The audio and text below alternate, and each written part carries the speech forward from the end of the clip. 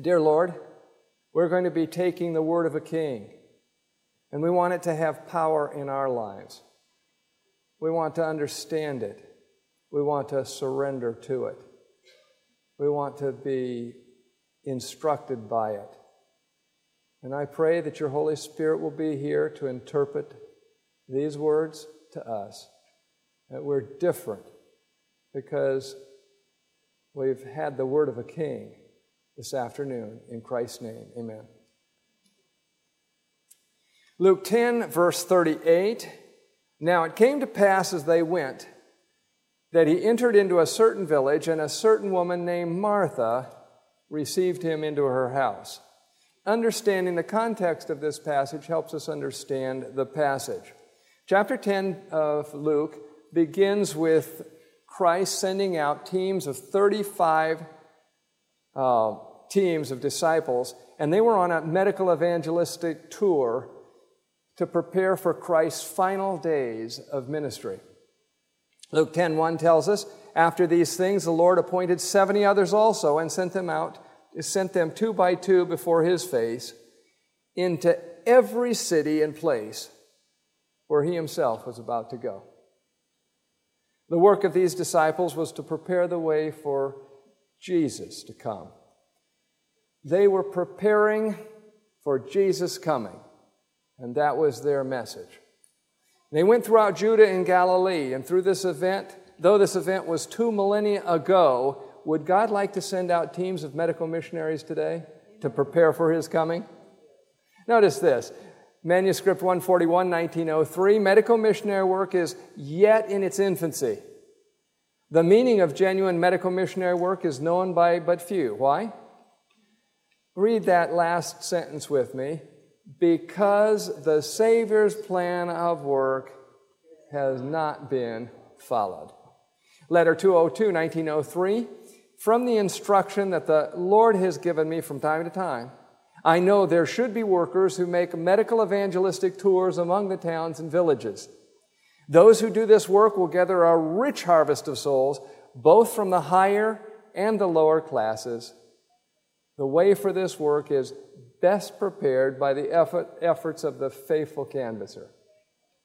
When we send out missionaries, the first thing that we do is to make sure they have money, they have clothes, shoes, and a bag to carry these things in. My daughter was planning to go on a trip to Cambodia, and so it turned out that she couldn't go, but before we knew that, what do you think we began to prepare for? All the things you'd need before you go on a mission tour to Cambodia. In some cases, missionaries will raise funds for their project before they embark on it, and that's prudent. But that's not what Jesus had his disciples do before sending them out. He did just the opposite. Verse 4 says, carry neither purse, that's something to hold your money in, nor scrip, that's a knapsack to carry your belongings in, nor shoes. Carry no purse, the Amplified Version says, no provision bag, no change of sandals. They were not to wait until they had accumulated sufficient things for them to be able to work for God. This is an important principle in this verse. They were to begin immediately, and then as they worked for God, they were not to accumulate things. They had no bag to carry the things in. They had either to turn down or give away gifts that were more than their actual daily needs. They had a special mission to perform, and there must be nothing to delay or sidetrack their mission. They were not sent to receive, they were sent to give. Among the 70 disciples that Jesus sent out were a few from wealthy homes with ample resources, but they were not to feel superior to the other disciples, as they were not to draw upon or rely on these home resources. The most of the disciples, however, had either scanty resources or none whatsoever. They were already learning to live by faith. All were sent out with what the poorest disciple had: knowledge of Jesus in their head, love for him and others in their heart, power for healing in their hands, and words of truth and hope in their mouths.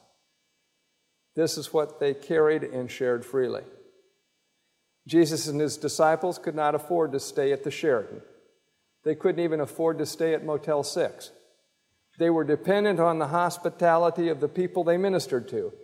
They were welcomed in some homes. They were accepted in some cities. On this mission, the disciples learned to depend on God, and they found that he was sufficient to supply every need, day by day. Food and water, just as day by day, Jesus, the same Jesus, provided food for the children of Israel in the wilderness. The birds get their food day by day, and God provides it for them. In the Lord's Prayer, what do we pray? Give us this day our daily bread. As the disciples freely gave, the hearts of the listeners were touched. They were invited into the homes of the humble peasants, and they were given food and a place to sleep each night.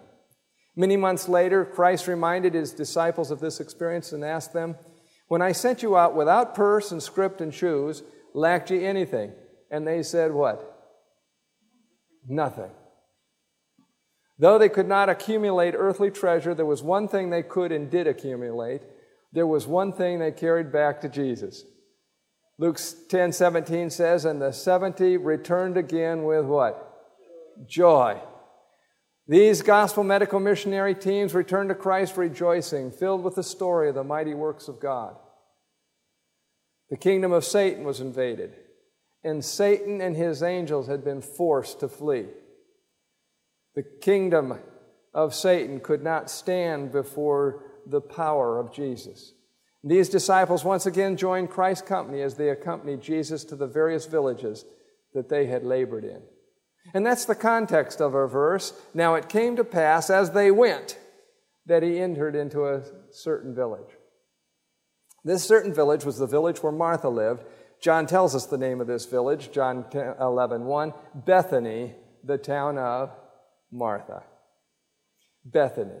We know what the prefix means, house of, though Hebrew scholars have informed me that it more broadly means container of. But we get the word Bethel, house of God, Bethlehem, house of bread, Bethphage, house of figs, Bethesda, house of mercy, Bethsaida, house of hunting, Bethabara, house of crossing, which was by a ford in Jordan. Thayer's respected Greek dictionary tells us the meaning of the name Bethany was house of depression, house of misery. The New American Standard tells us Bethany means house of affliction. The New Open Bible Study Edition tells it means house of poverty.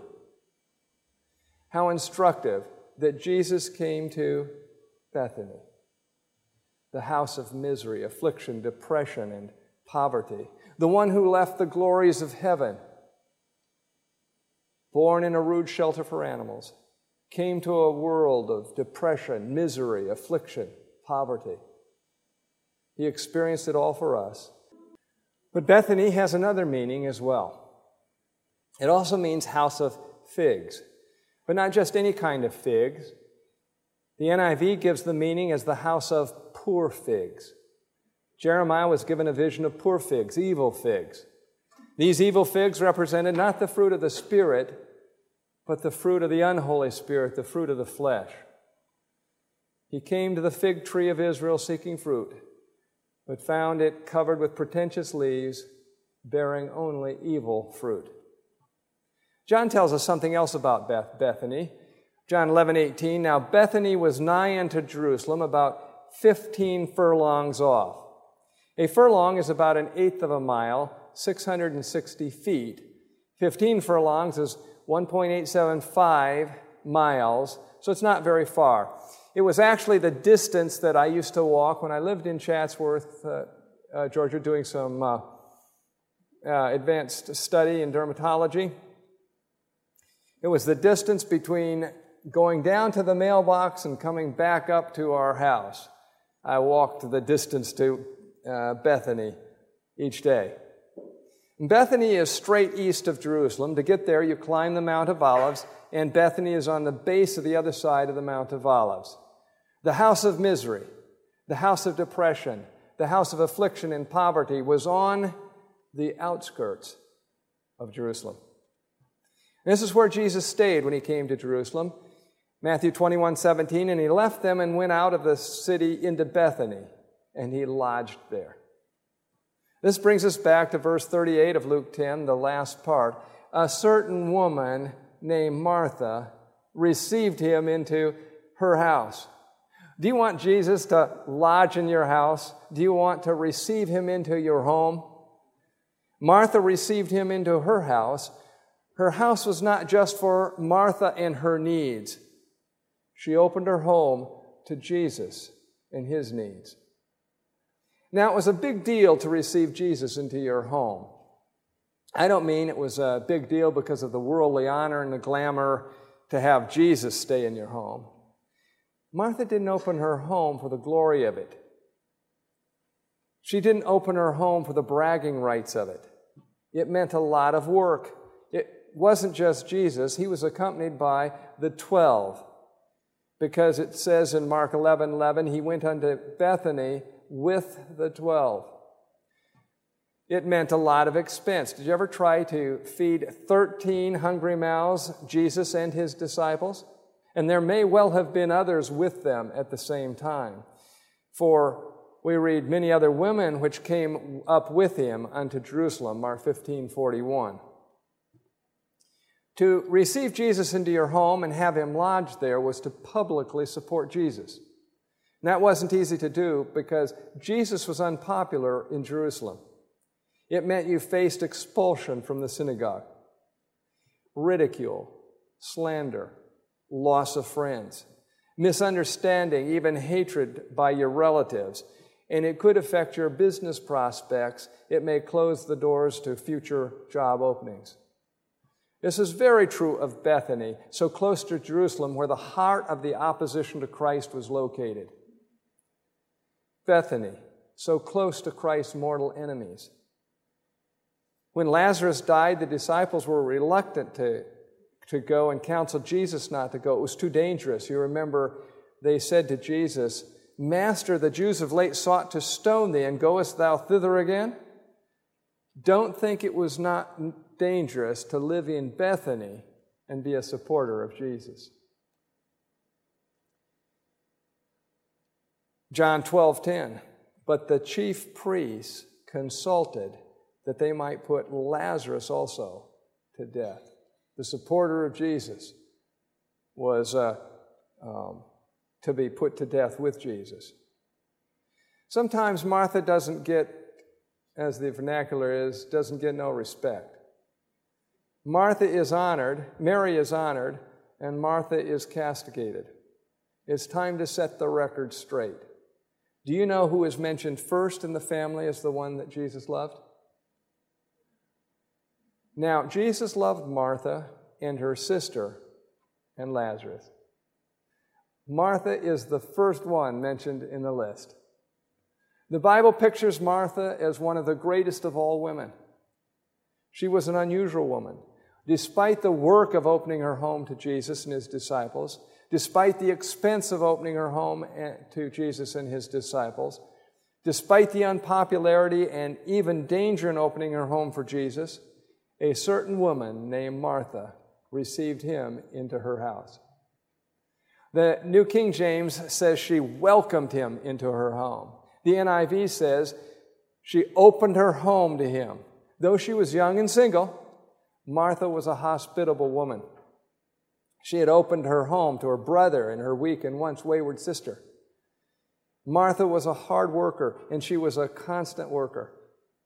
In a few weeks, when her brother became ill, she cared for him.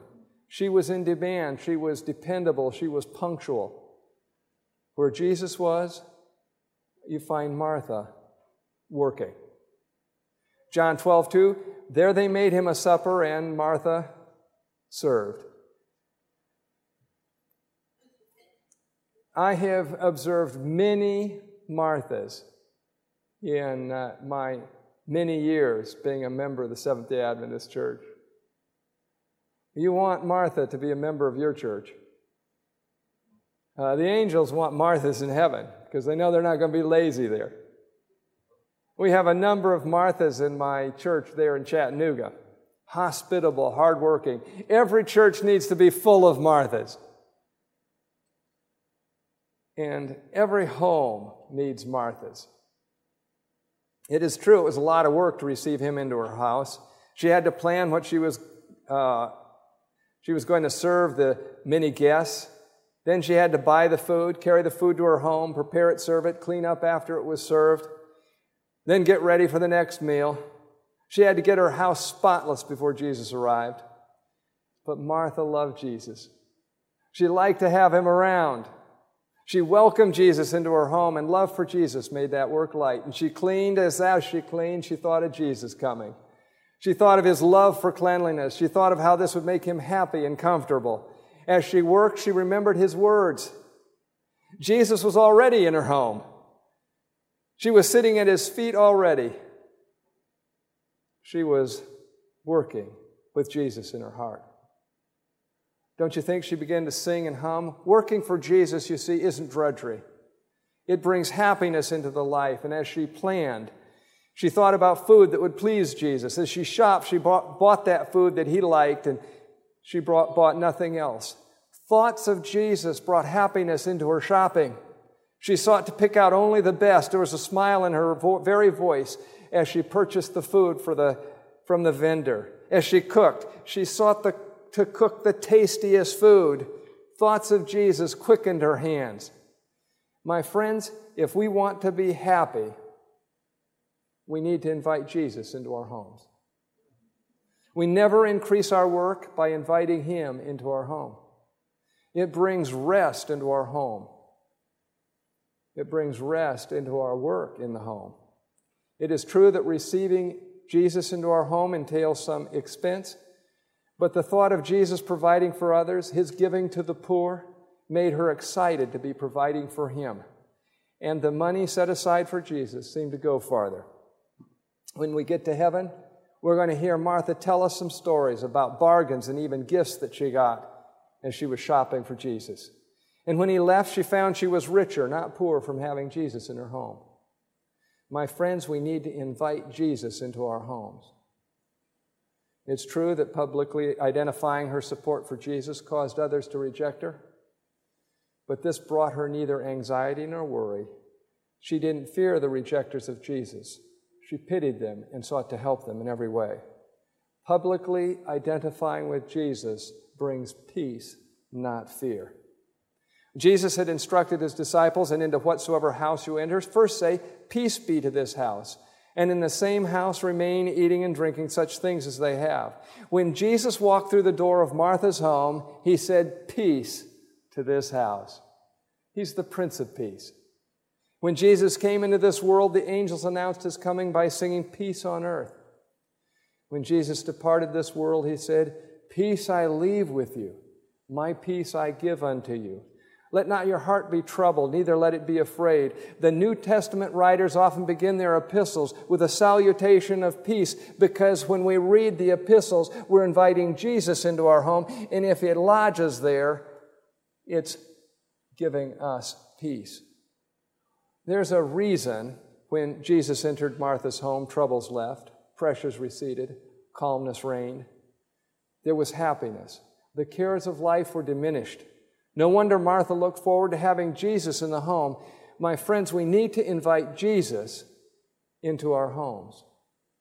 Now it came to pass as they went that he entered into a certain village, and a certain woman named Martha received him into her home. And she had a sister called Mary, which also sat at Jesus' feet and heard his words. Don't miss that tiny but important word, that four-letter word, also. Martha loved to sit at Jesus' feet and learn. And Mary did also. The two loved to sit at the feet of Jesus and listen to his words. They were comfortable in their small home. There was not a lot of furniture. Martha gave Jesus the chair. And she sat down on a rug or a pillow that covered the dirt floor. Martha washed Jesus' feet. Lazarus and Mary sat at the feet of Jesus beside her, and they all carefully listened to his instruction. But one day, Martha lost sight of Jesus. She began to do her task without him. She began to think about herself and her needs instead of Jesus and his needs. But Martha was cumbered about much serving. This is the only time this Greek word, here translated as cumbered, is used in the Bible. The Greek word literally means to have one's attention directed from one thing to another, to become or be distracted. Josephus uses the same word in his description of the conquest of Ai. This was the city that was destroyed next after the destruction of Jericho, and Joshua 8 tells the story. The Israelites conquered it by ambush.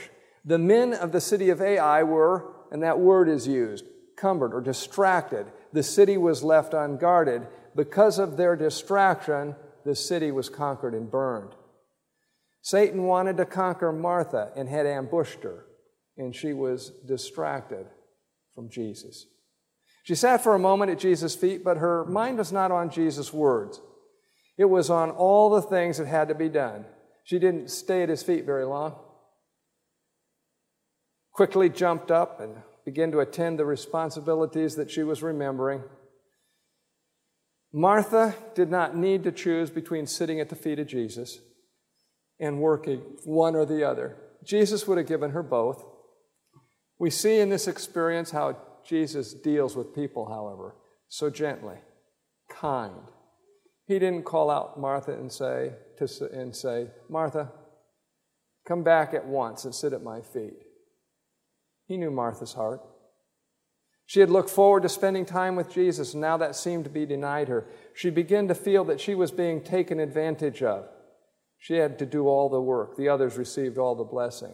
As she thought about this, instead of thinking about Jesus, she was no longer sitting at Jesus' feet while she served.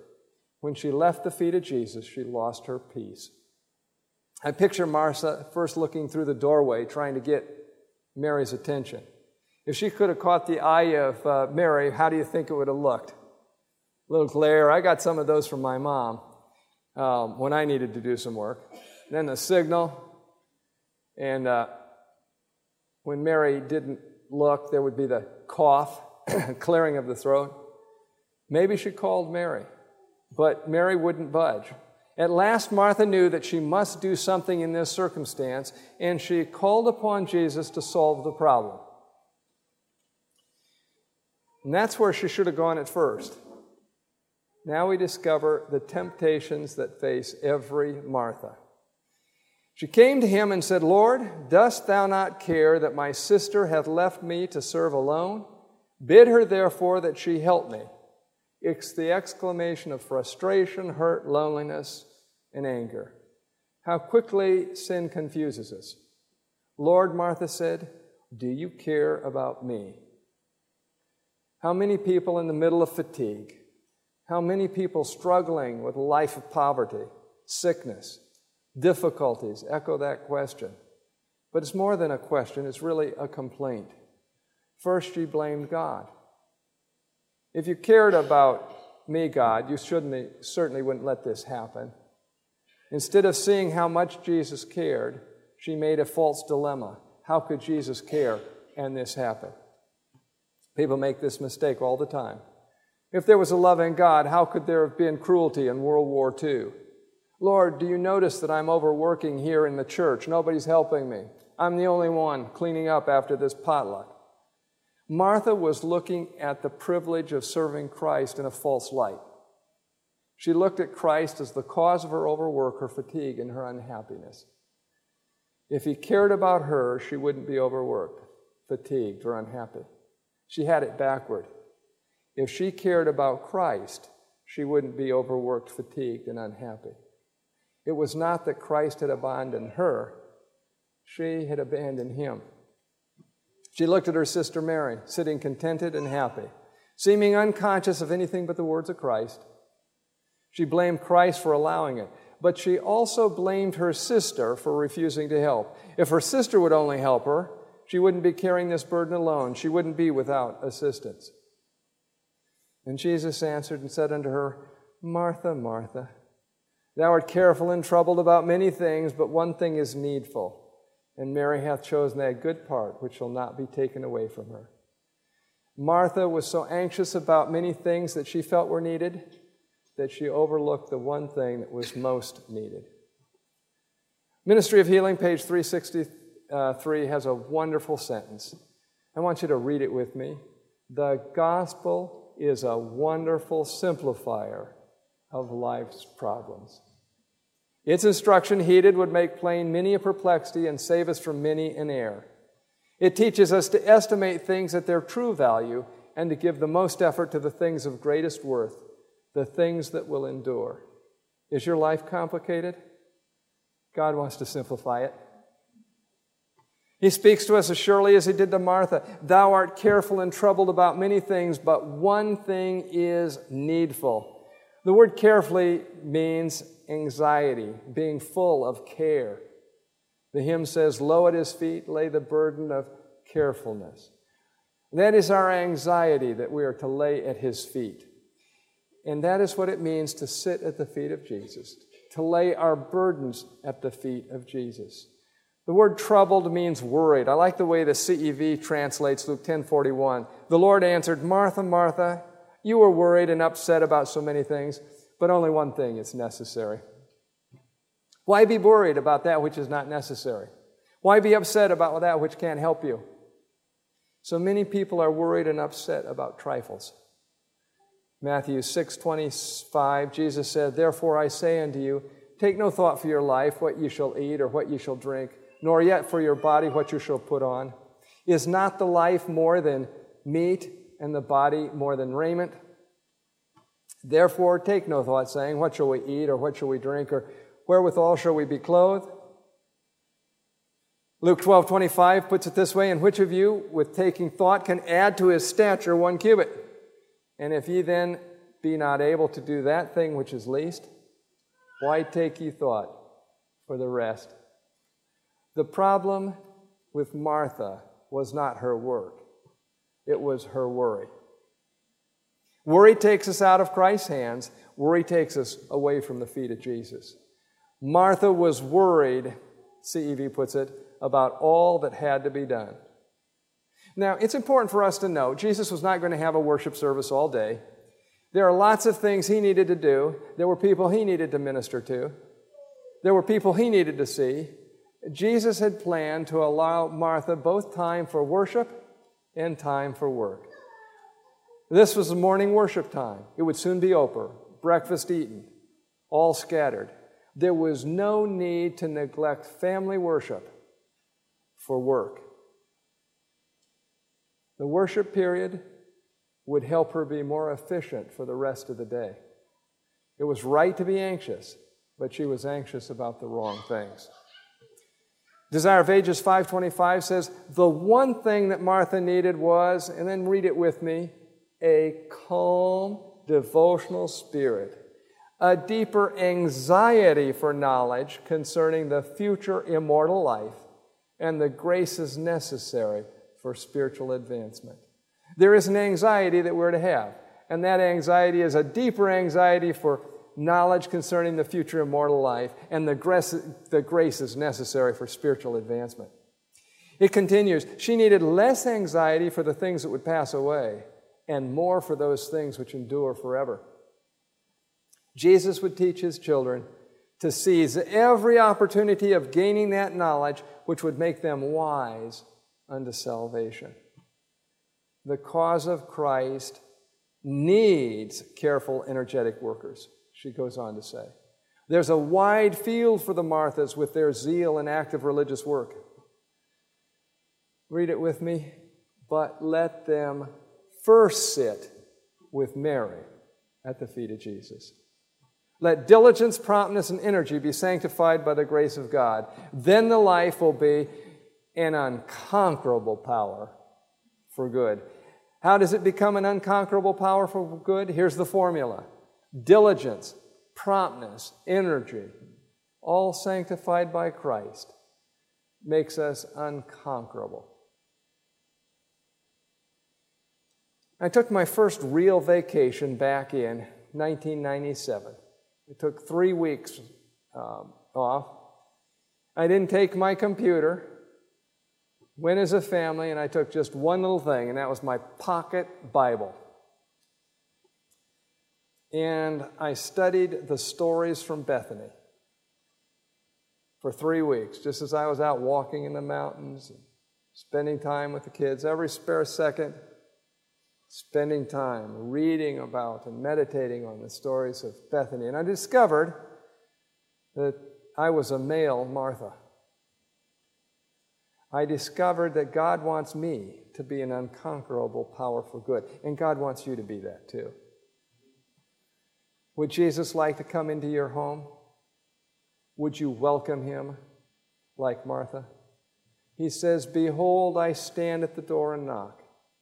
If anyone hears my voice and opens the door, I will come into him and dine with him, and he with me." We can have the same experience that Martha did if we welcome Jesus into our home. But Desire of Ages, page 800, says Christ never forces his company upon anyone. He interests himself in those who need him. Gladly will he enter the humblest home and cheer the lowliest heart.